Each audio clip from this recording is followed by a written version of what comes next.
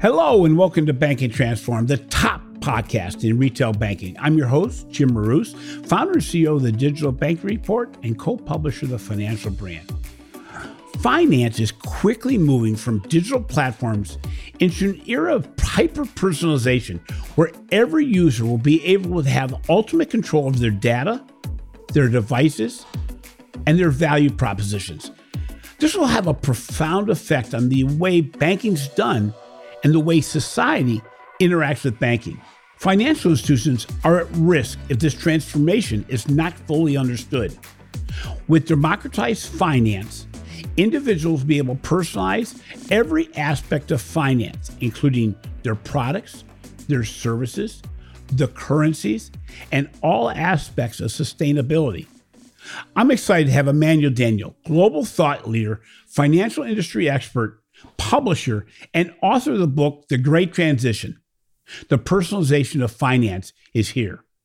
Emmanuel shares how financial institutions will need to be organized in the future and the impact the personalization function is going to have on all aspects of the banking ecosystem.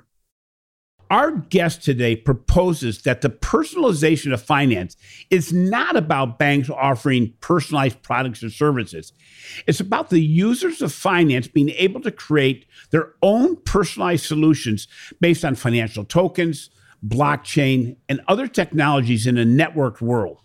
This is a massive transformation compared to what we know today, shifting from a platform industry to a world where every user creates their own banking and individual interaction experience. So, Emmanuel, before we dig into your new book, can you provide a little bit of background on your career and the journey that you've taken to get here today? Hey, Jim. As we were saying to each other at the beginning, before we started recording, we both exist in the same universe. We both know about each other, but and somehow we've never had the chance to lock in with each other. I started the Asian Banker in 1996, and out of Singapore, so that's like the other side of the world. And I started it after having, I was trained to be a lawyer and spent 10 years in consulting, in the wilderness of trying to figure out what I wanted to do. And I thought that a banking publication, as it were, is an excuse to go around the region. Like, in 5 hours, you go from Boston to, Las Vegas or to San Francisco. But in 5 hours in Asia, you'd go through 7 countries or 9 countries. So the big thing is that how do I create a platform that is respected across, well over 30 countries in Asia, countries with good banking systems and so on. So that was my thing with Asian Banker. And so then I wanted to start something which was in what I call a cathedral industry, something which, the biggest cathedral industry is government, and then comes banking. You land in any country, you will have to deal with a banking system. You'll meet the most important people who will be bankers, and you will understand the society because it's cradle to grave and so on. So I see financial services as a cathedral industry in any country. And I use that as an excuse to travel through all of the different countries and meet with the CEOs and so on. And because I was a pioneer in that, I'd say that today, I'm well connected with, chairmen and so on in all the countries that I serve. At the same time, it was also a story of Asia's growth. At first, it was the tiger countries, Singapore, Malaysia, Hong Kong, Taiwan, and then came China with the big one, right? And to have a front seat view of the development of these countries and to see how they progressed and just ripped it off in terms of becoming, very leading edge countries in technology and infrastructure and all that. That is a big satisfaction in my personal career. And of course, I used all the time using banking and financial services as the background, for the excuse of building a business that is commercially viable and yet capturing the story of the growth of Asia. And today we are in the Middle East, we are in Africa. So the name Asian and banker doesn't apply. We're not Asian anymore, and we're not banker either. So financial services is not just banks; it's now fintech and all of the others. So it's been expanding that way. And one other thing I want to tell you is this: that because we were the Asian banker, believe it or not, that gave me an excuse to meet a lot of North American bankers who are curious about Asia. Yep. So I spent, for example, one of my really good and enduring friendships is with Dick Kovacevic, Wells Fargo. Yep. I spent 3 weeks with him, and who gets to spend 3 weeks with someone who's built, such a beautiful organization before, all of the troubles. And he used to go around Asia with this value statement that he had. And he said that, what holds Wells Fargo together is our values statement. And then everything started to unravel. So I was able to get a behind-the-scenes view of the institution that he had built and why it unraveled, and I have my opinion on those things. And people like Vernon Hill, who's was Commerce Bancorp originally, and just observing how he built a bank which was very liability-centric. That means banking is deposit-centric. And just by keeping the deposit relationship harnessed, he was able to be the lowest cost deposit gatherer of commercial banks in the U.S. And then from there, invested that in Main Street and in Wall Street and so on. And then watching him try to repeat that story in London, I think he started a bank called Metro Bank, and London was different from the Midwest on the US because it was an expensive city. So the idea that the branch should be the linchpin of the relationship didn't hold very well there. And then more recently, I think he got into trouble in Philadelphia or something, trying to build that branch relationship type model, and then seeing that technology had changed that, the importance of the branch and so on. So although I'm out there, away from where you are, I had a view of from outside in to be able to see, some of the evolutions taking place in North America. So that's been my story, and then today, because of my book, I want the ideas that I'm developing to be more global, and something that's relevant to bankers around the world. It's interesting, Emmanuel. You and I both benefit tremendously by the ability to build content around observing an industry. And you mentioned it really well. I have seen more of the world in the last 5 years, not counting the COVID years, but over the last 5 years than I ever thought I ever would, and met with more bankers, more banks, more different dynamics of how to progress, including the Asia market, and visiting WeBank and Tencent and Ant and everything else. And it's just so, we're very fortunate in that, but it also gives us a bird's eye view of what's really happening. And, it's interesting. I started banking 40 years ago. I actually started in a bank, being a banker, and we talked about personalization even then. And in fact, our discussion then was around using data to drive individualized experiences, but revolving around products and services and channels that didn't move nearly as fast. So when you're in your book, you talk about the personalization of banking, but it's not personalization as it was previously defined. How is your application of personalization of finance different? One of the challenges that I have is when I use the phrase, the personalization of finance, everyone in the industry thinks that they know what I'm talking about. And everyone assumes that... Myself included, yes. Well, you and I both were carrying the narrative from the practitioners. They say, personalization means more of my products with the customer, and the customer is in love with me because I'm making him feel like I understand his needs. And it's supply side definition. The personalization I'm talking about is the user side definition, which is I, as the customer, get to decide what the product should be in the first place. And it's not a deposit, and it's not a mortgage loan, and then I will go around and interact not just with the financial institutions, but with everyone to try and create a universe that is me. And this is something that people who are on the institution side, on the supply side, really need to start harnessing into their thinking that the personalization is not about the institution or on the product, but it's on the user, on the community, on the demand side of the equation. I think that that's very difficult, because that in itself is a transition, because technology and where we see personalization taking place today is not even in financial services. When I was writing the book, I was going through a journey myself in trying to absorb all the transitions that have been taking place, and then to make sense of it and understand where it's going before I was able to crystallize it into a truism or an idea that I think we all need to understand. So the first thing I'll say is that technology itself is moving from its platform era into the personalization era. And guess what? The people who do not believe that is happening at all are the people who are in the platform era.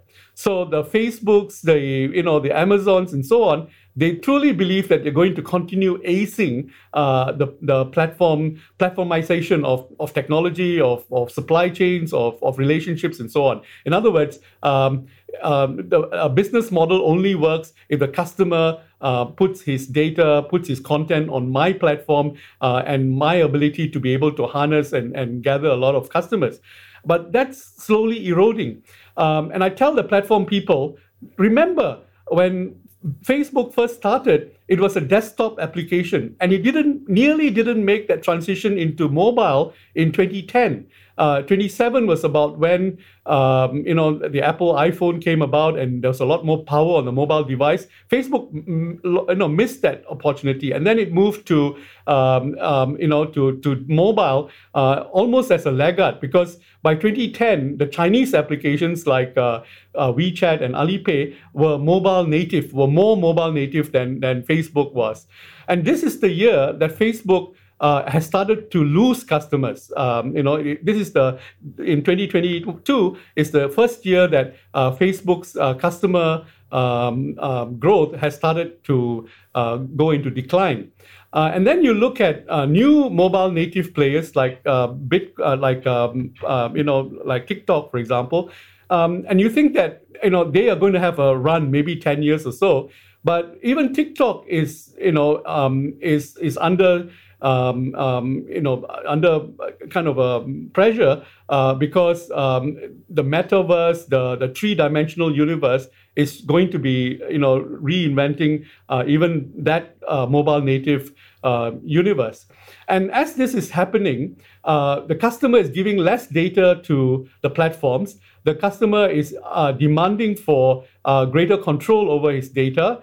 And because of blockchain and so on, when you see some of the developments taking place in cryptocurrencies today, the players who thought that they could ace the cryptocurrency game by creating exchanges are finding that the cryptocurrency players are avoiding exchanges. They're trying to interact with each other directly. So the cryptocurrency exchanges are not working as well as exchanges in the past. So these are some of the transitions that we need to start, absorbing to understand this great transition. I mean, the title of the book, and that's why I came up with the title, because look at what is happening. It's glacial, but it is right there in front of us. And then all of this has an impact on everything we do in business. What we define as being products. So I'm saying to bankers that think about what you think of as product, and think about the holiest product that you have, the deposit account. When you read what the IMF says about financial inclusion, IMF tries to say that what the poor need is a bank account. Like whatever percentage of poor people around the world do not have a bank account. No, they don't want a bank account. They want a life. They want to be able to buy things. They want to be able to interact with each other. But a bank account is exactly what they're not asking for. And today, more than 2.7 billion people around the world have got digital wallets, and that's going to double to 4 point something. I have the number somewhere. Okay, and it's going to double. Juniper Research says it's going to go up to 4.8 billion by 2025. So the world is already in transition. The end user, the customer in financial services, is taking more control of where he wants to interact and how he wants to interact. When you think about Kodak and the 35mm film, you wonder why Kodak hung on to that film even into the 2000s, when it was Kodak itself that invented the digital camera. I mean, like they were one of the players who aced the game of the digital camera in 1995. And yet they held on to the 35mm physical film right into the 2000s, and it became a huge cost base to them.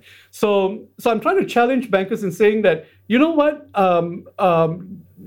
there are no holy cows in finance today. It's the customer, it's the end user who's redefining how he wants to interact with financial institutions. And that's the great transition, and that's the personalization that I'm talking about. And I've said this in using many words, in trying to get this message across to you, because the transition is actually very complex and very subtle, and so we need to get the definitions right first. When we look at what you're talking about, a lot of the foundation, I believe, is there. You have a lot of underpinnings of this transformation. What components, from your perspective, are in place today, and what elements still need some maturation?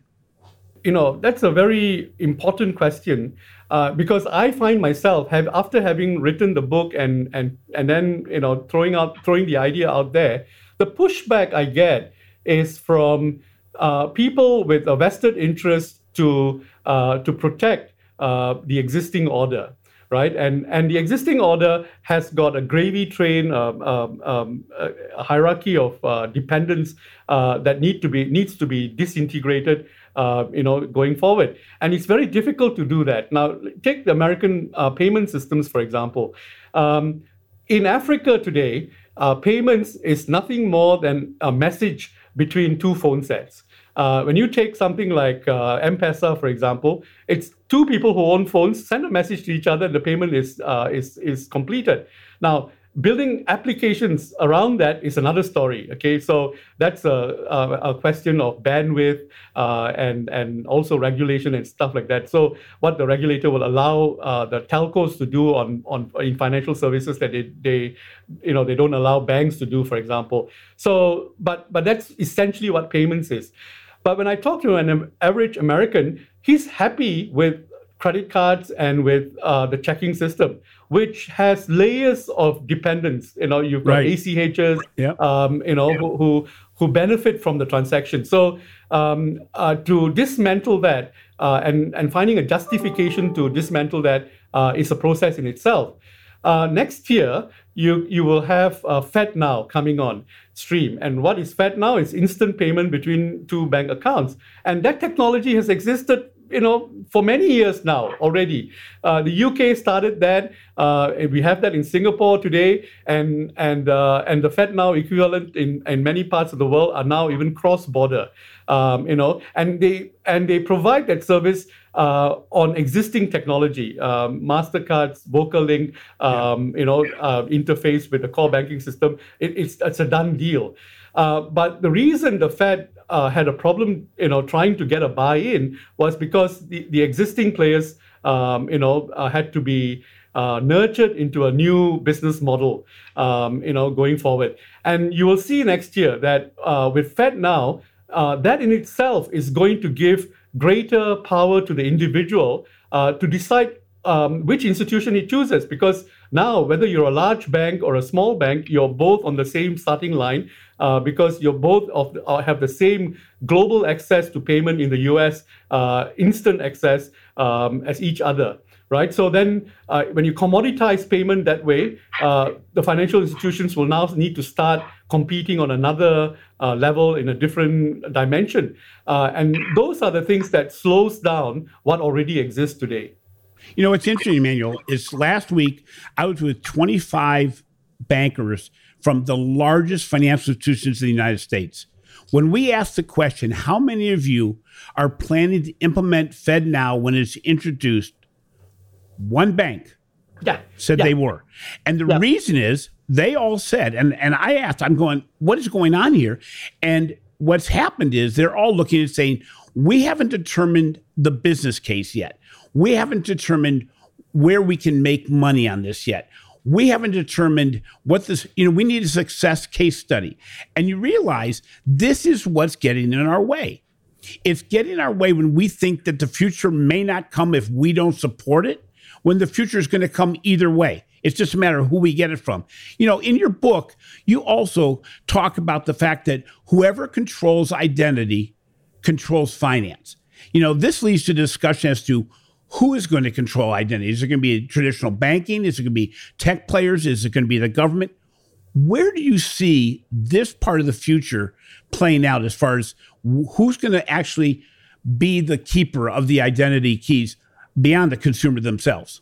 I start my book by telling the story of ice, right? Yes. And how ice used to be something that you saw out of the lakes, out of Michigan and Boston and so on. And today, where do we get our ice? We get it out of a refrigerator. What made the difference? And refrigeration is the personalization of ice. And I use that analogy to actually attend to the exactly the point that you just talked about. What do you mean by who controls identity controls finance? And in the ice story, what made the difference with refrigeration was a chemical called chlorofluorocarbon, and it is a synthetic chemical, and it absorbs heat and then enables water to turn into ice. So we are looking for the chlorofluorocarbon of finance. And it has several elements in there. One is identity, another is non-repudiation, the third is a credit profile, and there are probably 3 or 4 more elements that are that constitutes that synthetic chemical that will enable us to personalize finance. On the identity front, and here it's a journey in that. Identity today, when you talk about physical identity, there's only one me and there's only one you, but when you talk about digital identity, I can have multiple identities. I can be something to you and I can be something else to someone else. I can take on the identity of someone else, and we can share identities and so on.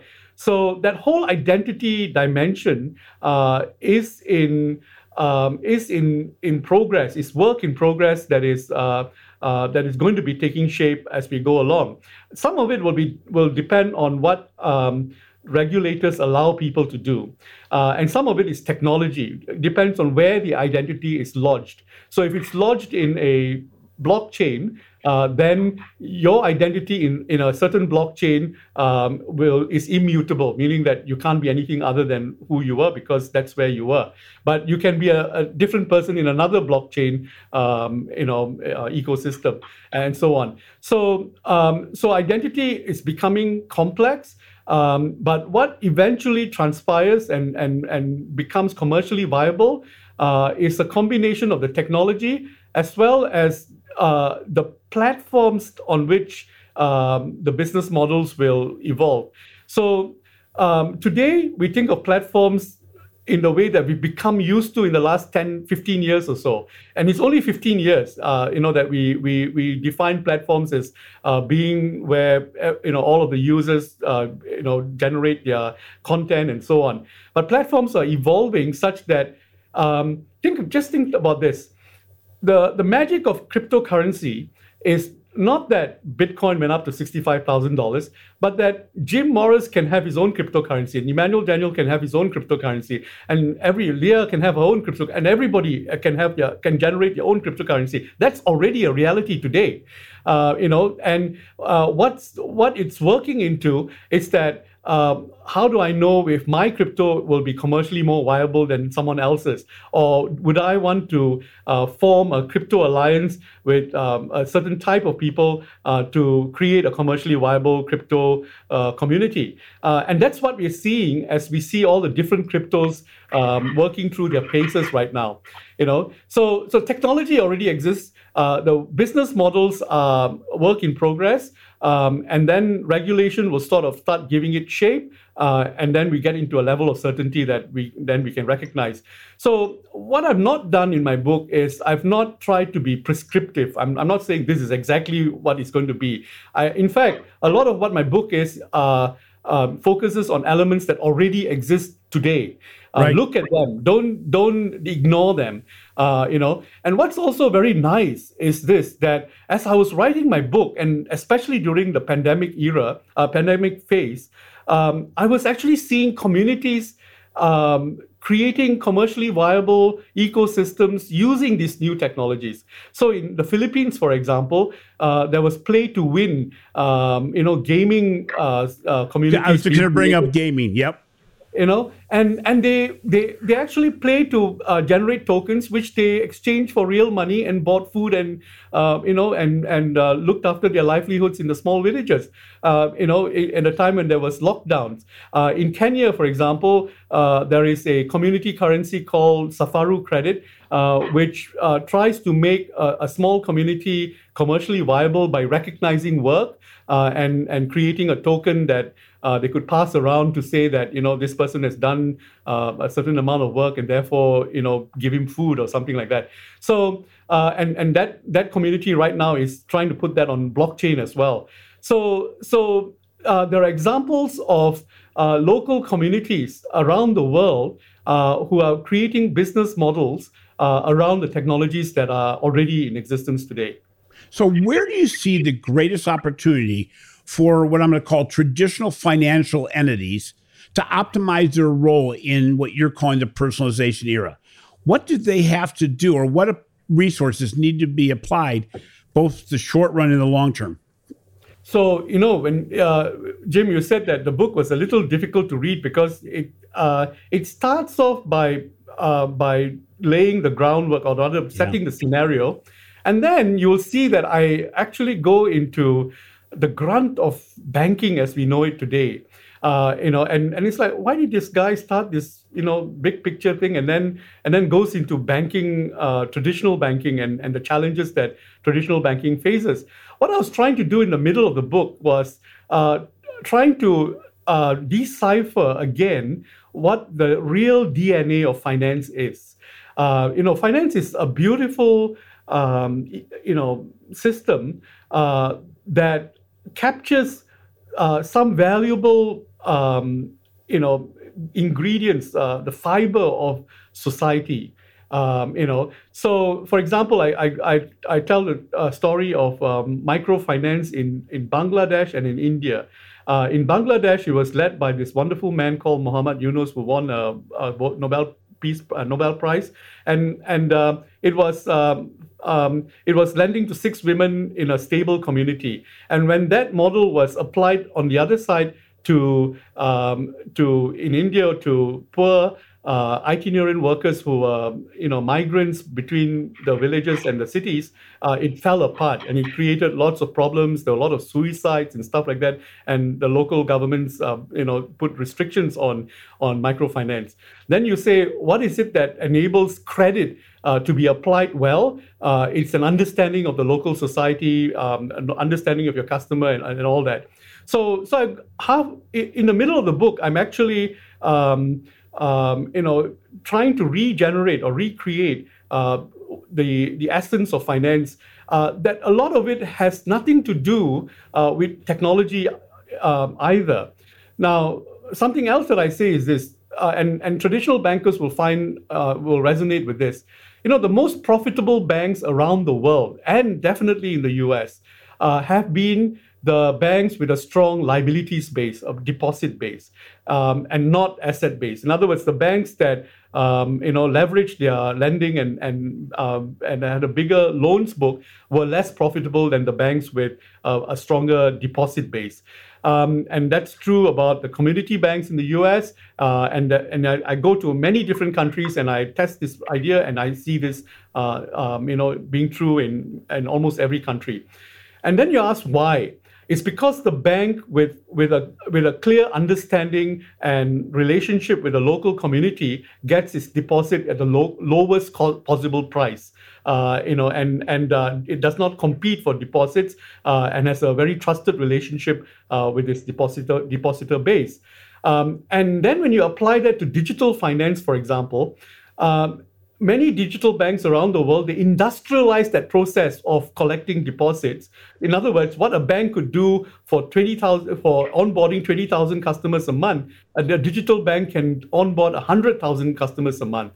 And yet, they don't have the stickiness of the relationships that the traditional banks have. And in fact, out of nearly 1,000 digital banks around the world, only 5 or 6 of them are profitable today. Correct. Then you ask, why is that? It is that industrializing the deposit relationship does not necessarily mean that you get the cheapest source of funding. In fact, a lot of them, only are able to increase their deposit base through a price war. It's not even the technology that they're using. It's actually, I give a higher rate and therefore I win for a few months. And then the next digital bank that's funded by venture capital comes in and gives a better rate, and then that bank continues. So that's an unsustainable, business model. So I put all that in to show bankers that firstly, that not all of the transitions taking place in finance are viable because of technology. And secondly, we need to go back to understand the elements that made finance sustainable in the first place and see how they can be applied to a new digital world. Now, having said that, I'll say this, that as the technology was evolving, there were two things that the banking industry missed a cue on, or two developments that they missed the music on. One is in the use of APIs, application programming interfaces. Banks completely misunderstood that APIs were not patch solutions or IT vendors who were designed to solve problems in the bank's internal technology systems. APIs were meant for the users of financial services to define how they wanted to interact with the bank. And to this day, a lot of the API development structures are designed around, okay, these are the problems that we have with our core banking systems. We're going to get around them by installing APIs. And can all of you sort of figure out which of these APIs you like to develop?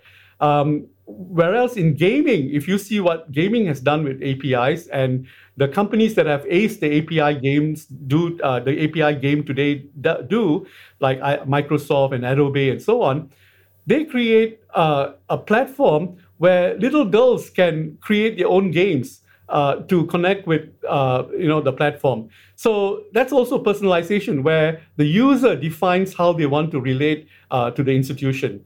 So banks have missed the cue on that one.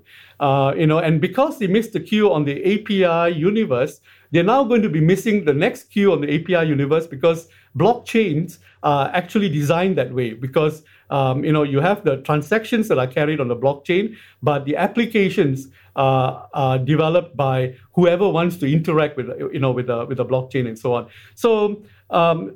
So these were the things that I was struggling with in the middle of the book. And then towards the end, I go back again into the visionary element. And then I'm become clearer about the where the industry is going as a whole. So let's take a short break here and recognize the sponsor of this podcast. We'd like to thank our sponsor, Microsoft. See how Microsoft can help unlock new opportunities at speed and scale through innovative business processes, delivering differentiated customer experiences across channels, innovating new products and services, and redefining new ways of thinking. Find out more at Microsoft.com/financial services.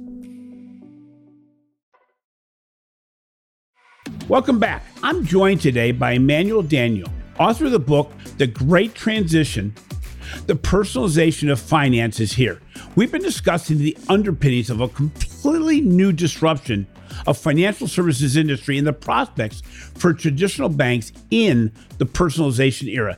So, as you mentioned, that I mentioned to you earlier, the book is not the easiest read, mainly because you build premises on history and then take it forward into areas that we're not as familiar with. We're only familiar with what we see daily. And you intertwine not only finance, but society. You've intertwined the technology area and everything else. So do you see the personalization era being more about technology, products, people, regulation, or is it a combination of all those? America is the embodiment of the personalization of history itself. If history was about communities and countries and so on, today, the U.S. is a country of great realization of the personalization of society, which is the individual is important. Is the primacy of how society holds together, and then we figure out everything else. And technology is actually abetting the process. It's making it easier as a result. Personalization started with Christianity. How's that? When the Lutheran movement broke away from the Catholic Church, they said that religion is about a personal relationship between me and God. I don't need the church. I don't need to go through the corrupt processes of the church to reach God. That was Martin Luther's basic tenet. Personal relationship, and therefore a lot more emphasis is given to the responsibility and the opportunity to the individual, right? So we've been on this journey for like 400-500 years already,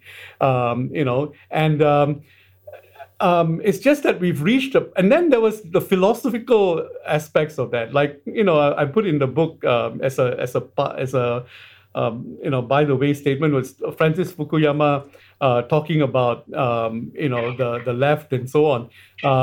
Actually, whether you're on the left or the right of politics in the U.S., what you're asking for is a greater accountability of the individual. So I think all of society is on a march towards personalization, and that process is not a neat process. It's not a progressive process. It's not taking us to a nirvana or a beautiful place. It's a process that is fraught with a lot of structural problems that we will need to deal with. Now, there's a writer that I mentioned in the third part of the book, which is when I take it off to say, how do we then think about the future?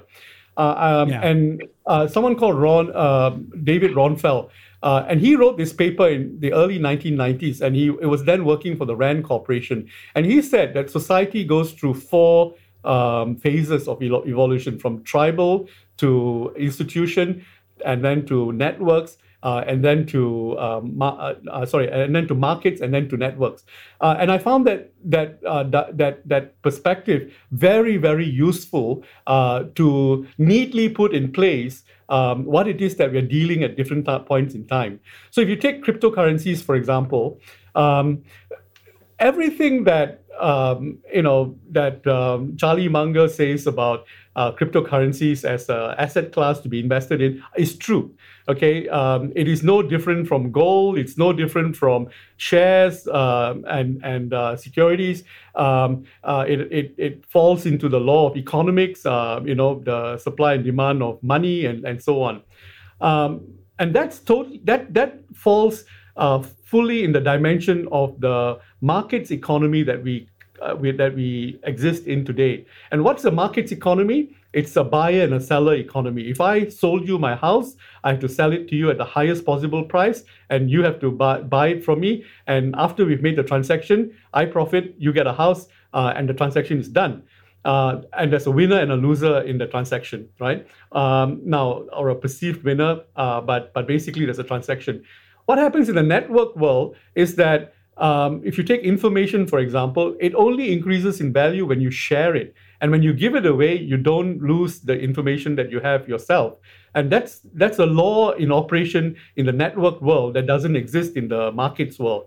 And so when we look at the utility of cryptocurrencies in the network world, we're talking about something totally different, and that is why Warren Buffett and Charlie Munger and so on, whatever they say needs to be put in context in terms of what about that technology we're dealing with today, and what about the technology is a promise for tomorrow, and how is that tomorrow coming along, and what are the elements that need to be in place for that network world to finally come about.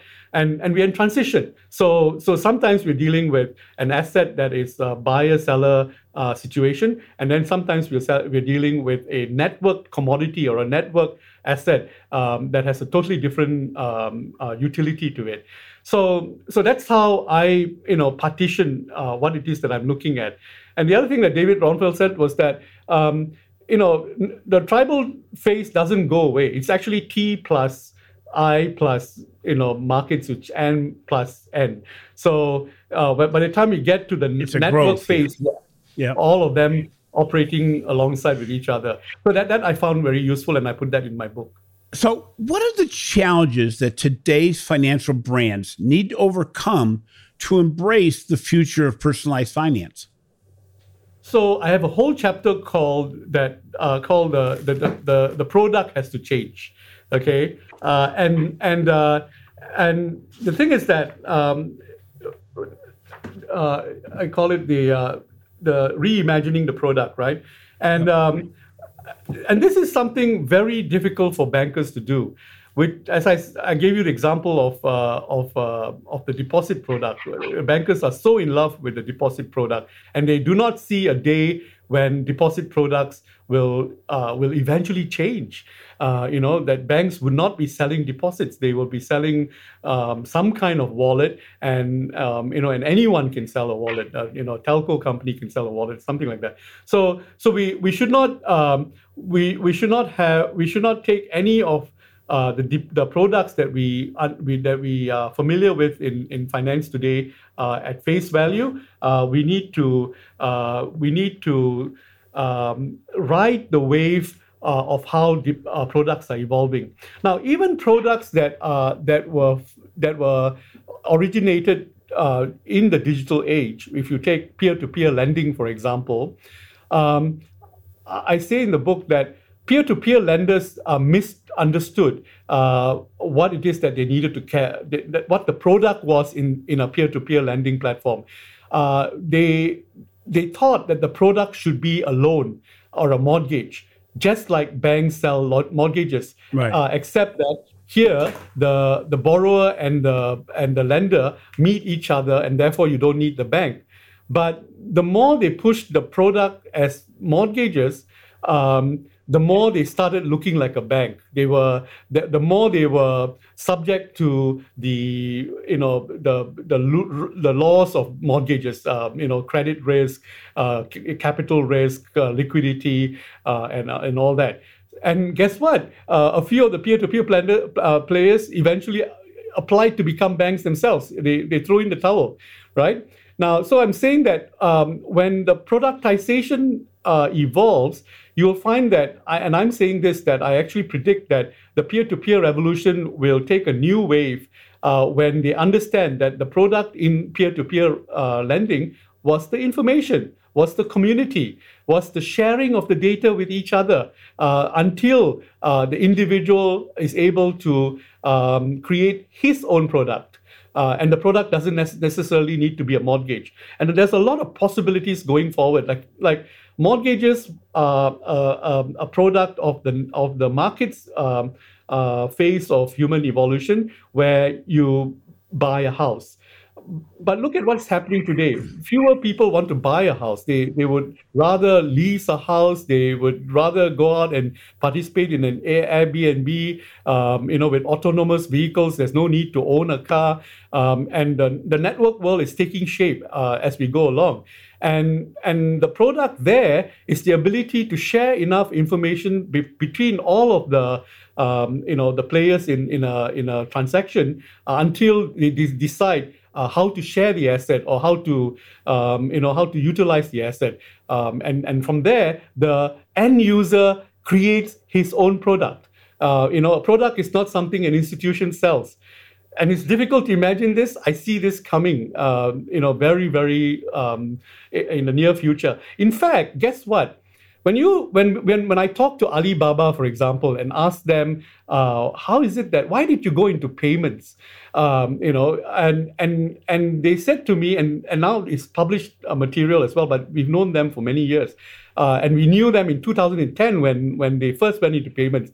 And they said that, we provide this platform where buyers and sellers meet each other, and there's so much information going in those transactions that Right. the buyers and sellers were themselves telling us, where do we put the money that we are collecting? Where do we put these escrow accounts that were being created? And that's how Alibaba went into payments, and that's how financial institutions should go into any products in a network world. It's all information based. Finally, given your vision of the future, will financial institutions as we know them today going to disappear, transform, or maybe some combination along the spectrum? What should financial institutions do today to be more prepared for the future of personalized banking, personalized finance? Very, very good question. And I would, as a precursor to my answer, I'll say this. The United States is the only country which has the great battle between the individual, the state, the institution, and the community, right? All of which is the only country where you have billionaires who earn as much money as entire countries.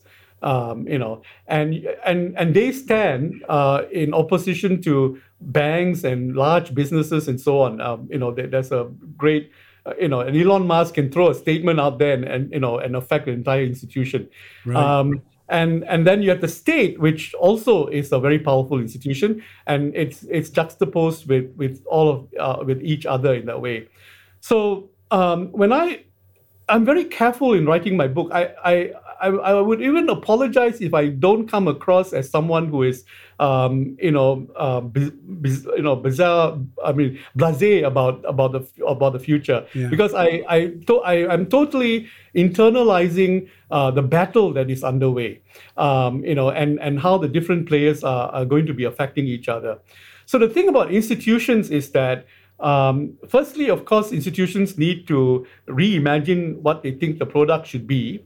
But our idea of institutions will also evolve, because if institutions is a collection of people, if they are organized as a community asset, or as a commons, they will start looking different as if they were organized as a for-profit institution. So there are different forms of institutions being coagulated, and also the goals for which institutions come together. Because at the end of the day, the profits should actually go to the individual, and not to an institution. So so all of these are in play. The short answer, the simple answer, don't be in love with your products, and the role of the institution will evolve. And in fact, I say this in several places in my book, which is, if you want to understand an institution, look at their balance sheet and what it's made of. So when you look at a bank's balance sheet in 1984, it had mortgages in them. Today, if you look at the bank's balance sheet, easily 60 to 80% of it are derivatives, meaning they are derivatives of assets. So they're not even real assets anymore. They're ephemeral, and therefore they're becoming asset light because they are trading assets. They're not fixed assets. So the institution is already changing, right in front of our eyes, and it's just that we think that we go into the office and that we have a predictable experience of selling specific products and so on. But the balance sheet tells us that the institution is changing in the composition of what it holds, but that will also mean that it will change in the way it views risk, customer, profit. And also business goals, so that's evolving. It's interesting because the entire book, as I made it more concise for me, it's interesting because it really is about the elimination of friction in every way. I mean, everything you talk about is eliminating sticking points that make it hard to move forward at the pace the consumer really wants it. Secondly, and it's always going to be this way, the power of information and insights. That, you mentioned the Alibaba example and the fact that they got into payments, not because they want to get into payments, but they knew that was where the data was. And I think looking back at banking, we got rid of all of our payments products and gave them away to tech companies and to other organizations that are now conducting all the payments. And instead of knowing about what I'm buying as a bank, what's happening is I now almost every transaction is either, it's PayPal, it's Amazon, which doesn't give me any insight, which is insight based. And thirdly, I think your book points out extremely well, it's the power of technology to drive this. And I look at your early statement about the ice and how the ice industry transformed in the early 1900s or early 20th century, but even more the gaming industry. The gaming industry has become so much about players from across the world being able to develop their own game, their identities. They change their identities on a regular basis. They're not the same person in one game as they are in another. And I think if bankers looked at what's gone on in the gaming industry, we'll understand how frictionless the process is, how games can be innovated instantly and can be developed by the users themselves, and where the insights that are shared, the knowledge of how good a player is, how they get their points, how they apply their tokens, in many cases, really is the future of banking. Emmanuel, thank you so much for being on the show. I apologize because I can't believe we've gone 3 years without having you on the show. It won't be that long again. In fact, I have a really good feeling we're going to see each other in the next, let's say 30 days. Thank you so much for being on the show. Thanks, Jim. And, you and I should gel our ideas a lot more because there's so much to unpack in the conversation that we've just had. And, let's build on this. Sharing of ideas. Thank you very much again. Thanks for listening to Banking Transform, the winner of 3 international awards for podcast excellence. If you enjoyed today's interview, please give us a 5-star rating on your favorite podcast application. Also, be sure to read my recent articles on the financial brand and take advantage of our reports on the Digital Banking Report. This has been a production of Evergreen Podcast. A special thank you to producer Leah Hasledge, audio engineer Sean Rowe-Hoffman, and video producer Will Pritz. I'm your host, Jim Marous. Until next time, remember, change is almost always a painful process, but ignoring change has far greater negative ramifications.